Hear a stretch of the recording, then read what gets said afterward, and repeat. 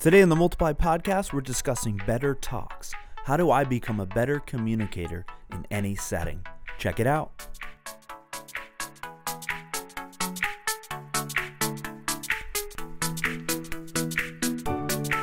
Hey everybody, welcome back or welcome to the Multiply podcast. My name is Jared. My name is David. So glad you guys are with us. Welcome to our new studio. New studio. If you're listening on audio, you cannot see the beauty that is our faces. That is how audio works. Yeah. But we are recording from a brand new... No expense spared. When we hit 100 million listens, we said, you know what? Enough is enough. Time. Stop playing games. Stop playing games. Let's do this right. And so... We're here. Yeah. We're here. 100 million listens later. Yep. It feels good. Dave, how you been? I've been well. I'm doing well. We are, for those of you who don't know, we live in upstate New York, and it's winter's already here. We got our first snowstorm. A few inches of snow the other day. Plows are out. So we're already bracing. You know, I like to get through Thanksgiving without a lot of snow, and this is not going to be the year for that. No.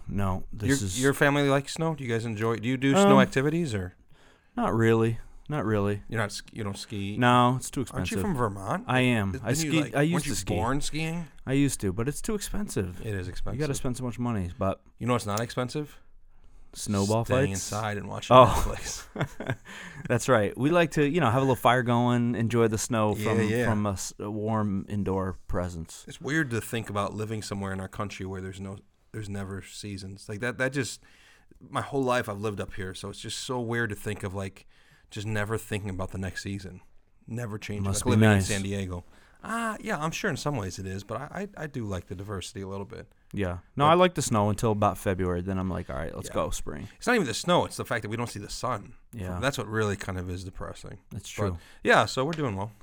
Doing well. We're excited to be back at it. We've been away a few weeks. We had some vacation. Yep. You were sitting around doing nothing as usual. You were vacationing. I was working. Let's just be honest. No, you were being lazy, and I was taking some family time as needed. But we're back at it. We're excited. And today we're going to hit a topic that is really close to home because we're actually basing it off a resource that you wrote. Yeah. One of many. You are an accomplished author, if people didn't know. Yeah, maybe you've heard of it. It's called Good to Great. And pretty sure that's not you. No, a few years ago I wrote a booklet called Better Talks, and the whole concept or the subtitle of Better Talks is crafting messages that make sense and delivering messages that make a difference. And, we've spent really all of our adult lives preaching and teaching in different contexts, and I feel like I've learned a lot along the way, both from reading books. There's great books out there on preaching that you should familiarize yourself. Tim Keller, James Bradford, Andy Stanley, great preaching books. And I just kind of I felt like I had developed a model that was working well for me. It was really informed by all of those influences. And I put my own language to it and started to talk about it and thought this would be a helpful resource for leaders in New York, and wrote it. And it's been, by all reports, it's been really useful to some people. And so preaching is a big part of discipleship. Of course, preaching is not all there is to discipleship, but it's the key. I would say it's one of the key elements of the large group disciple-making environment is preaching, teaching, whatever you want to call it, but public reading of Scripture accompanied by interpretive teaching and applying the text to people's lives. So it's a big deal, and you and I do a lot of it. I know that this specific topic is a little more narrow than what we talk about sometimes, and maybe you're listening thinking, I'm not a preacher. I do think there are some principles that will apply to you if you do any public speaking, but also just sort of help you maybe prepare you for something you're going to do in the future you don't even anticipate right now. Yeah, absolutely. So you lay out in the resource 6 steps. Yeah. We're going to do 2 podcasts. We're going to break it down 3. We're going to talk about 3 of the steps this podcast, and then on our next podcast, we'll release the other 3. So why don't you get us started? What is step number 1? Yeah, so step number 1 in the Better Talks model, and let me just say, it's just a model. It's not the model, but it's the D. Hertwick model. It's the really. D. Hurt model. D. Hurt model. D. Hurt money model. Yeah. And but the first step is called the takeoff. Ooh. And the takeoff is just a sort of fancy way of saying it's your introduction. Yeah. What do you try to accomplish in an introduction of a message? And I'll tell you what's wrong about your answer. Thank you. This is a good, I think some of it depends on the audience you're speaking. A lot of it does. Yeah. But in general, I want to try to connect with the audience. Mm-hmm. I want to try to introduce my main focus or my main point. What's the one thing I want people to walk away with from this talk? Yep. And for me, one of the things that I genuinely try to do in my intros, and this is just my speaking style, is I want to make people laugh. I usually try to embarrass myself in some way, and hopefully by the end of that time, as I start to move from that into the bulk of the message, they're going, I kind of want to listen to this dude. Yeah, I think that is one of the goals in the takeoff is to present yourself in a genuine way that is warm and engaging and even self-deprecating at times, because people may be inspired by our wins. They may respect us because of our wins, but the truth is they connect to people. They connect us out of our fails. Yeah. Right. And so there's an appropriate level of sort of transparency when it comes to failures, but just funny stuff about things you're learning about yourself and being able to communicate something about yourself that's not perfect, that's very human. Right. And then the room feels like, I can relate to that. Oh man, this guy is willing to share that about himself. He doesn't think he's better than us. He's not trying to pretend he's someone that he's not. And really, one of the goals in the first few moments of a message, especially if you're preaching to an audience that doesn't know you, and I should say that even if you're preaching to the same audience every week, you still should probably take this approach, because there should be people there for the first time who don't know you, right? So don't ever get lazy and just assume everybody in the room knows you. Right. But one of the sort of goals, if you kind of want a target in your mind, is you want to present yourself in such a way that if you were to stop after 3 minutes, 4 minutes, however long your takeoff is, the person would say, I would be interested in having coffee with that person. I would like to sit down and talk with that person. There's something about them that I feel like it's interesting, it's engaging. And then there's a difference, by the way, of course, from being entertaining versus being engaging, right? Right. How would you explain that difference? Well, I think you can be entertaining in a way that people think you're funny, they think you're smart, they're like, oh, that's really fun, but it doesn't move them closer to the end goal, which is engaging them with your point, with Scripture, ultimately with Jesus. Yeah. So it could be very disjointed. It's not actually part of the movement process of getting them to the end zone, to use a football analogy. Very good. To get them around the bases. Oh, yes. To get the ball hit into the cricket net. stick. To king your chess piece. Okay. Let's stop. No, that's not checkers? a thing. I don't know. But I think entertainment is sometimes it's just trying to build your message around your personality, your story. Like, do you like me? Do you like me? And I guess it has to be said, because maybe if you're listening, the tension you're feeling is like, am I selling myself? What do you mean? Do you want to have coffee with me? And there is a tension to navigate there. It's not about building that connection for selfish purposes or to get people to like you. It's building that connection so that they will continue to listen to you and feel connected, developing that sort of that ethos as a communicator that I'm someone that you should listen to. Yeah. One of the things I try to think about is I want them to think, this guy understands something about my life and about my situation, which is why I should listen to him. Because I walk into most settings assuming in my mind no one here has a reason to listen to me. I need to convince them there's a reason why they should keep listening. And so it's not as much just entertaining. It's also communicating to them in such a way they relate to me, to go, okay, he knows something about me or something about my world, you know? Yeah. Some of the things that I try to focus on in the resource about the takeoff is I just think we need to start our messages strong.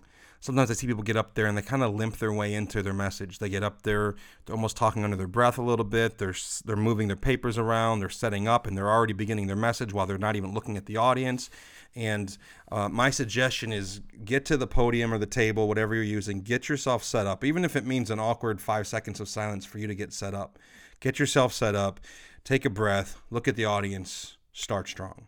And just don't waste too much time on introduction. Just start right in with your story. And I think a lot of times the takeoff is a personal story or some sort of a recent cultural observation. Right? Yeah. It's not the only way, but I think there were maybe in years past preachers often would open with like a story out of like a book, a clip, like a clip out of like a preaching illustration book, where like a man walks into a church and da da da da da. And it's like there's still a place for that. I'm sure it still can be useful. Sure. But I think now it's more like this past week my family and I went apple picking. And while we were there, I noticed this. And you're relating, you're connecting, but you're pulling in a truth, and you're using that story to head to the topic of your message. Yeah. So do you have any advice?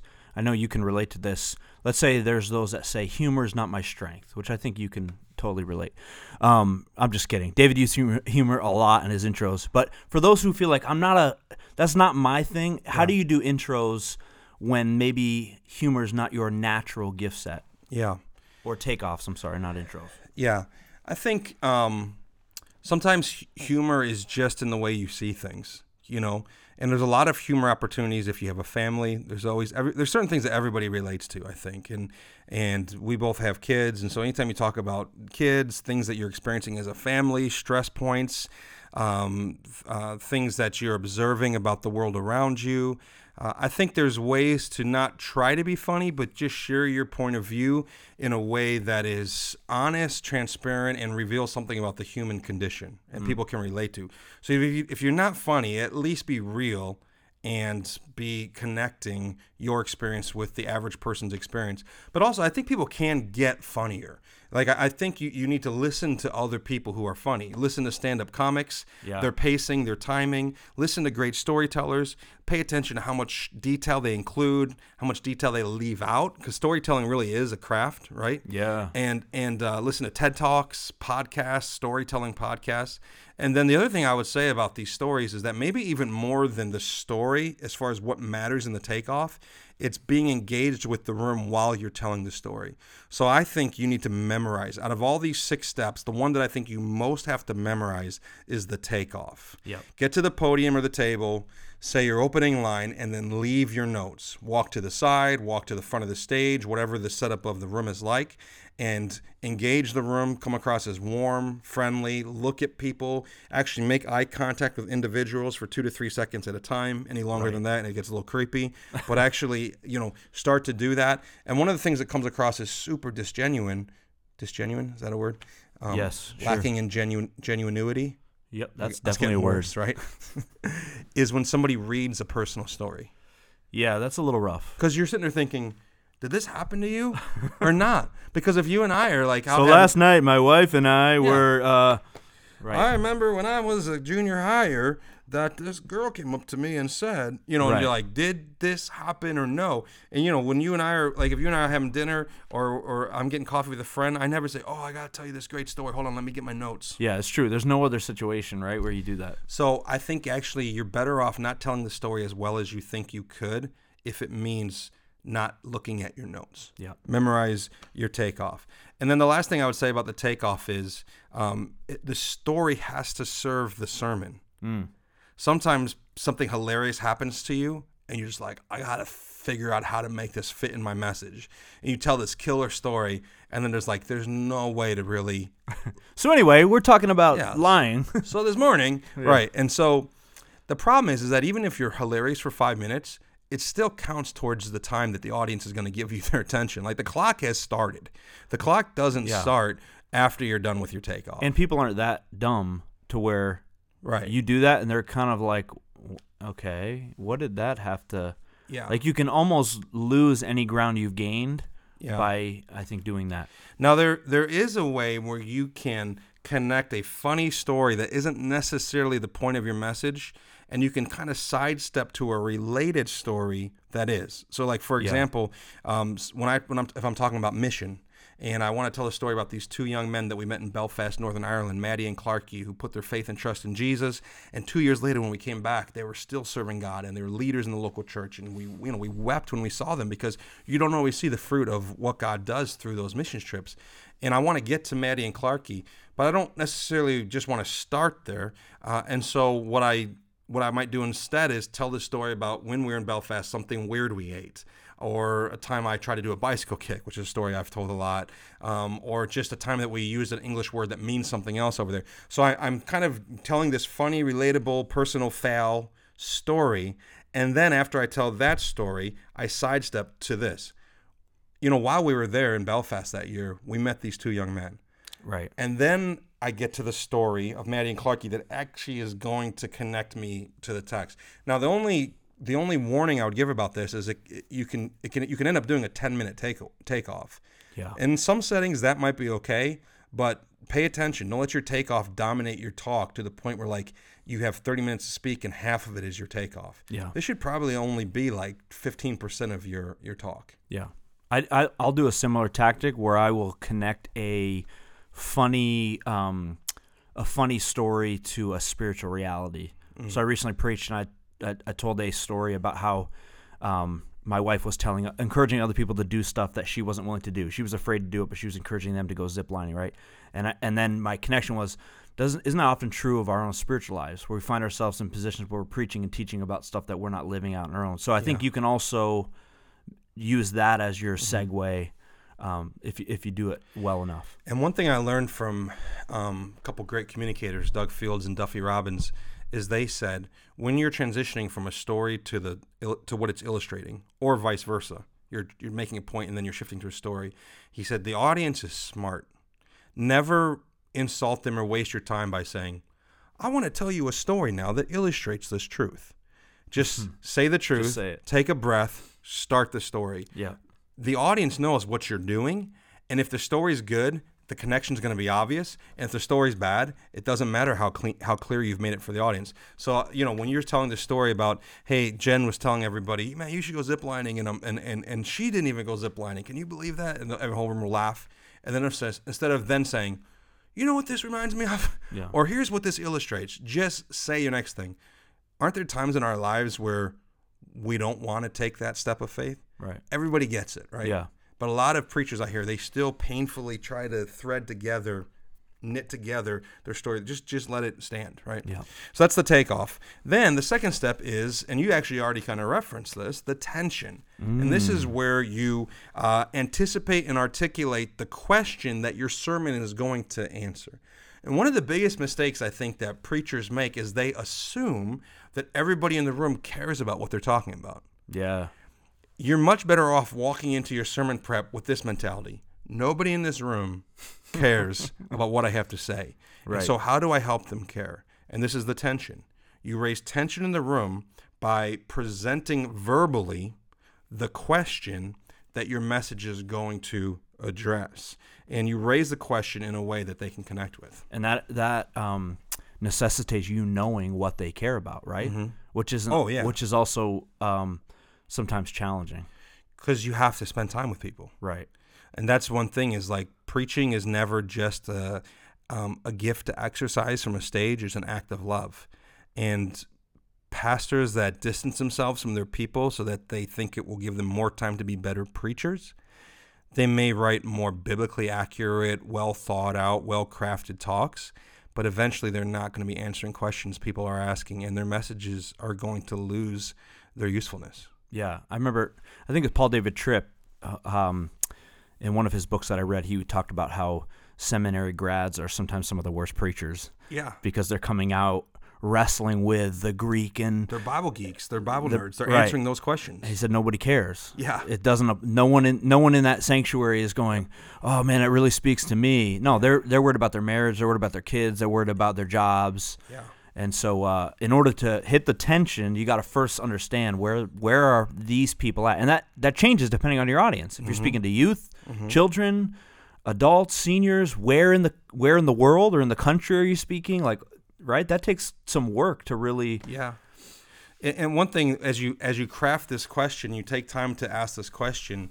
I think it's important that you write it in different formats. So, like one of the pieces of advice I would give is like try to write the same question basically using the 5 key question words: what, why, how, where, when, right? And just write the question out using all 5 methods, and then wrestle with which one actually is most helpful. So I wrote some down, like say you're going to do a message on forgiveness. Here's what you could do. You could say, what should we do when we don't want to forgive? Have you ever been there? And by the way, once you do that question, just let it hang for a second. Let the room feel the weight of the tension. Or how should we treat those who haven't treated us well? Right. Why would I forgive someone who's hurt me? When is forgiveness actually deserved, and when shouldn't it be given? Or where do we find the strength to forgive people? So that's 5 versions of the same basic question using the 5 different words. And now you can kind of look through them and wrestle with them and think. Now, don't ask all of them. That would be redundant. But pick the one that makes the best bridge from the tension into the message. And really spend time thinking of this question in terms of what the audience will relate to. Present the question in maybe 1 or 2 forms, let it hang, and then say something like, this morning, we're going to look at a text that's going to help us understand this, which is totally different than saying, this morning, I'm going to tell you the answer to this question, right? Yeah. Because one points the attention and the hopes of the audience to yourself, Right. and the other one points the hopes and the attention of the audience to the scriptures. Mm-hmm. So the tension leads to the third point, which, before I get to the third point, is there anything else you want to say about the tension? The only thing I would tie into what you just communicated is I think it's also important when we're doing that tension piece or making that statement is to use we language or us language, not you language. So you want to communicate the idea that this is an all of us problem. Yeah. Not a I'm the preacher, you're down there. You guys need to figure this out. I think that goes a long way, and that's something that's important throughout. But certainly in that tension point, saying, could it be possible that in this room we all think we're doing one thing, but really we're doing another? And then you just drop the mic and walk away for about 35 seconds. And you just let the tears begin to flow in the room. That's right. And then you come back and be like, okay, I'm back. And then the synth pad comes in, and then you take the offering. So after the tension, we're headed to the third step, which is the last one we'll talk about in this episode, which is the text. And the text is exactly what it sounds like. The text is the scripture passage from which you're preaching, and this is really the moment in the sermon where there's the public reading of scripture. So we're not talking about the teaching yet. That's the next step. We're literally just talking about the reading of the text. And one thing I always like to say when I talk about this model... Would this also go to the choosing of the text too? Yes. Okay. So this is what I was going to say. In this model, although the text is the third step in the delivery, it doesn't have to be, by the way. Some people like to read their text before the message begins. But because in this model, the text is the third step, don't be confused about where it belongs in the preparation. In message prep, it's the first step, right? Yeah. You start with the text. Now, what's the danger in your experience of starting with a topic, a thought, an idea, and then looking for a text?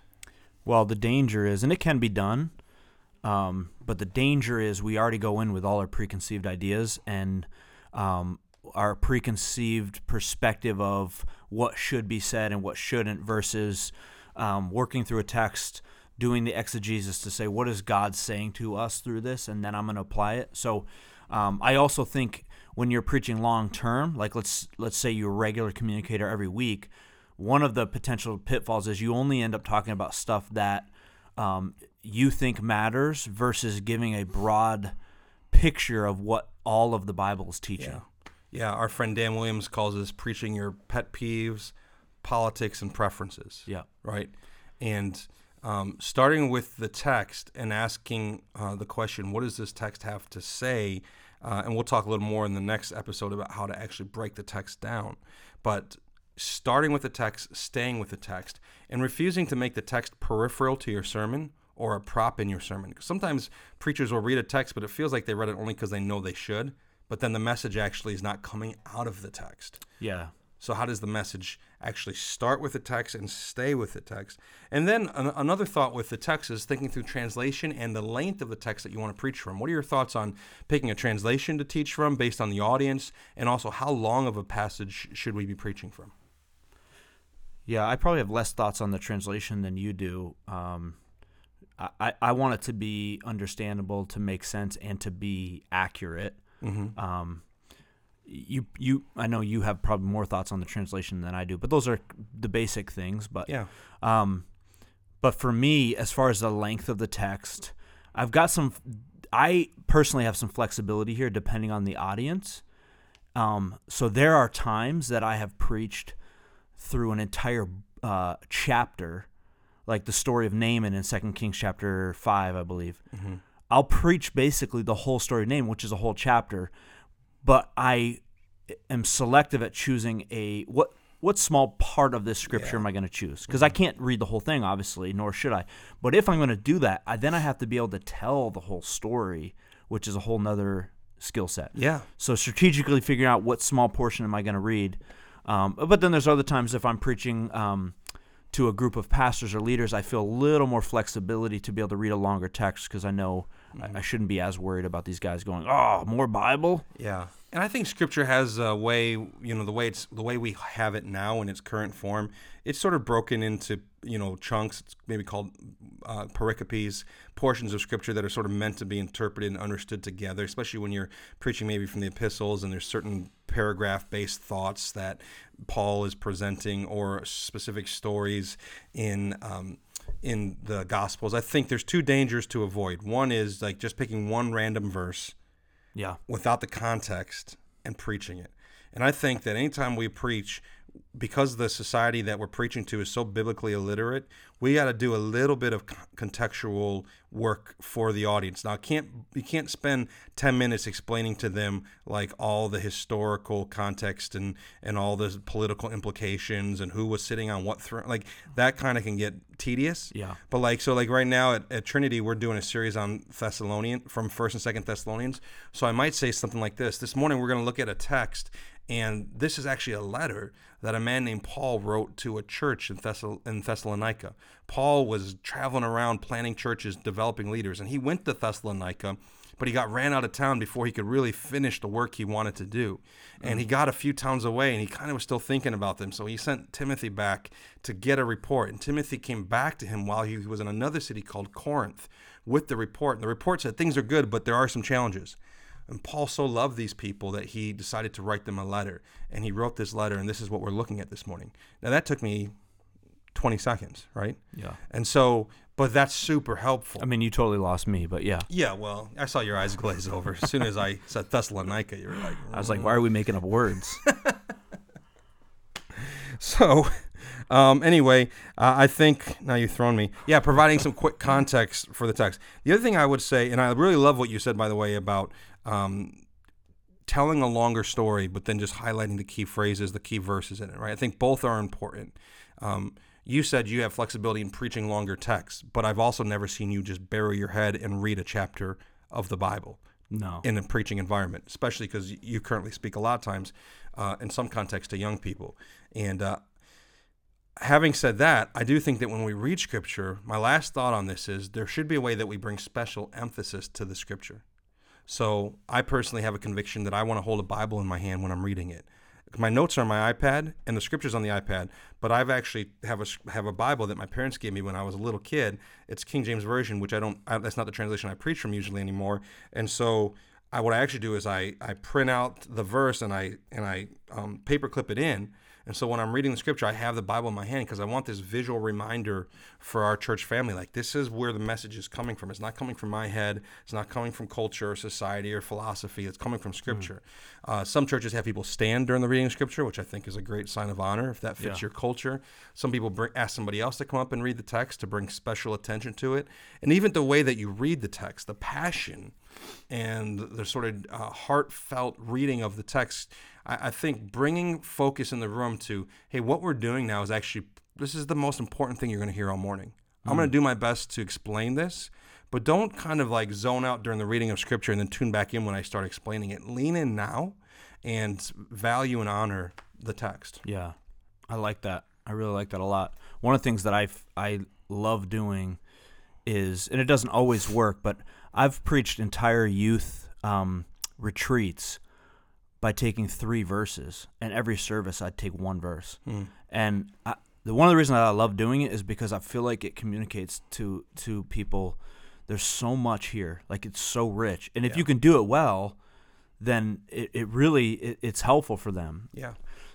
So yeah, I love that.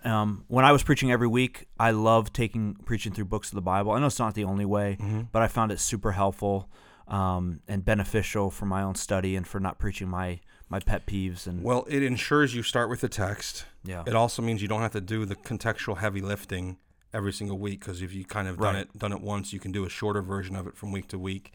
And it certainly forces you to preach passages that maybe you would avoid if you were preaching just topical. That's a good point. There's some big wins to preaching through books. And probably half of the time at Trinity on Sunday mornings, we're preaching, maybe even more than half the time we're preaching through books. Yeah. Yeah.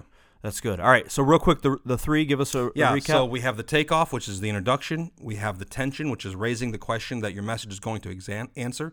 Which, by the way, your message better actually address that question that you raised. Otherwise, it's a kind of a tease. So there's the takeoff, there's the tension, and then there's the text. And so next episode, we're going to look at the teaching, the thread, and the takeaway. Boom. You better be back for that. Boom. All right. Real quick. The most important part of our podcast, the reason we've grown to 100 million listens, is a little portion we like to call David's Eats. And Dave, what's the best thing you've eaten all week? Well, I've been avoiding carbs. I'm in a little no carb window right now until Thanksgiving, trying to prepare myself for what's going to happen on that glorious holiday. Yeah, getting that Thanksgiving body ready. So, like, my eating has not been as exciting, but recently, my stepdad, actually, he's a hunter, and he got some deer, and I got some venison, and so I got a whole venison roast. Forgive us, vegans out there. Yeah, Forgive sorry us. about that. Yeah, and just cooked it up really, like, just kind of seasoned it heavily, browned it a little bit on the stove, and then cooked it in the oven until it was about just to rare, which is kind of where you want venison, rare, mid-rare. And it looked pretty. It's delicious. I saw the pictures. Two of my girls love it. My wife won't eat it. She's too gamey for her, I guess. Okay. But I would say, in my little no carb window here, the venison I had was probably the best thing I've eaten this week. Oh man, love it. That's awesome. Hey guys, thanks for listening or watching on YouTube. If you are, feel free to like us, subscribe, give us a 5-star rating. It helps spread the word. We appreciate you guys. Look forward to seeing you next time on the Multiply Podcast. Peace.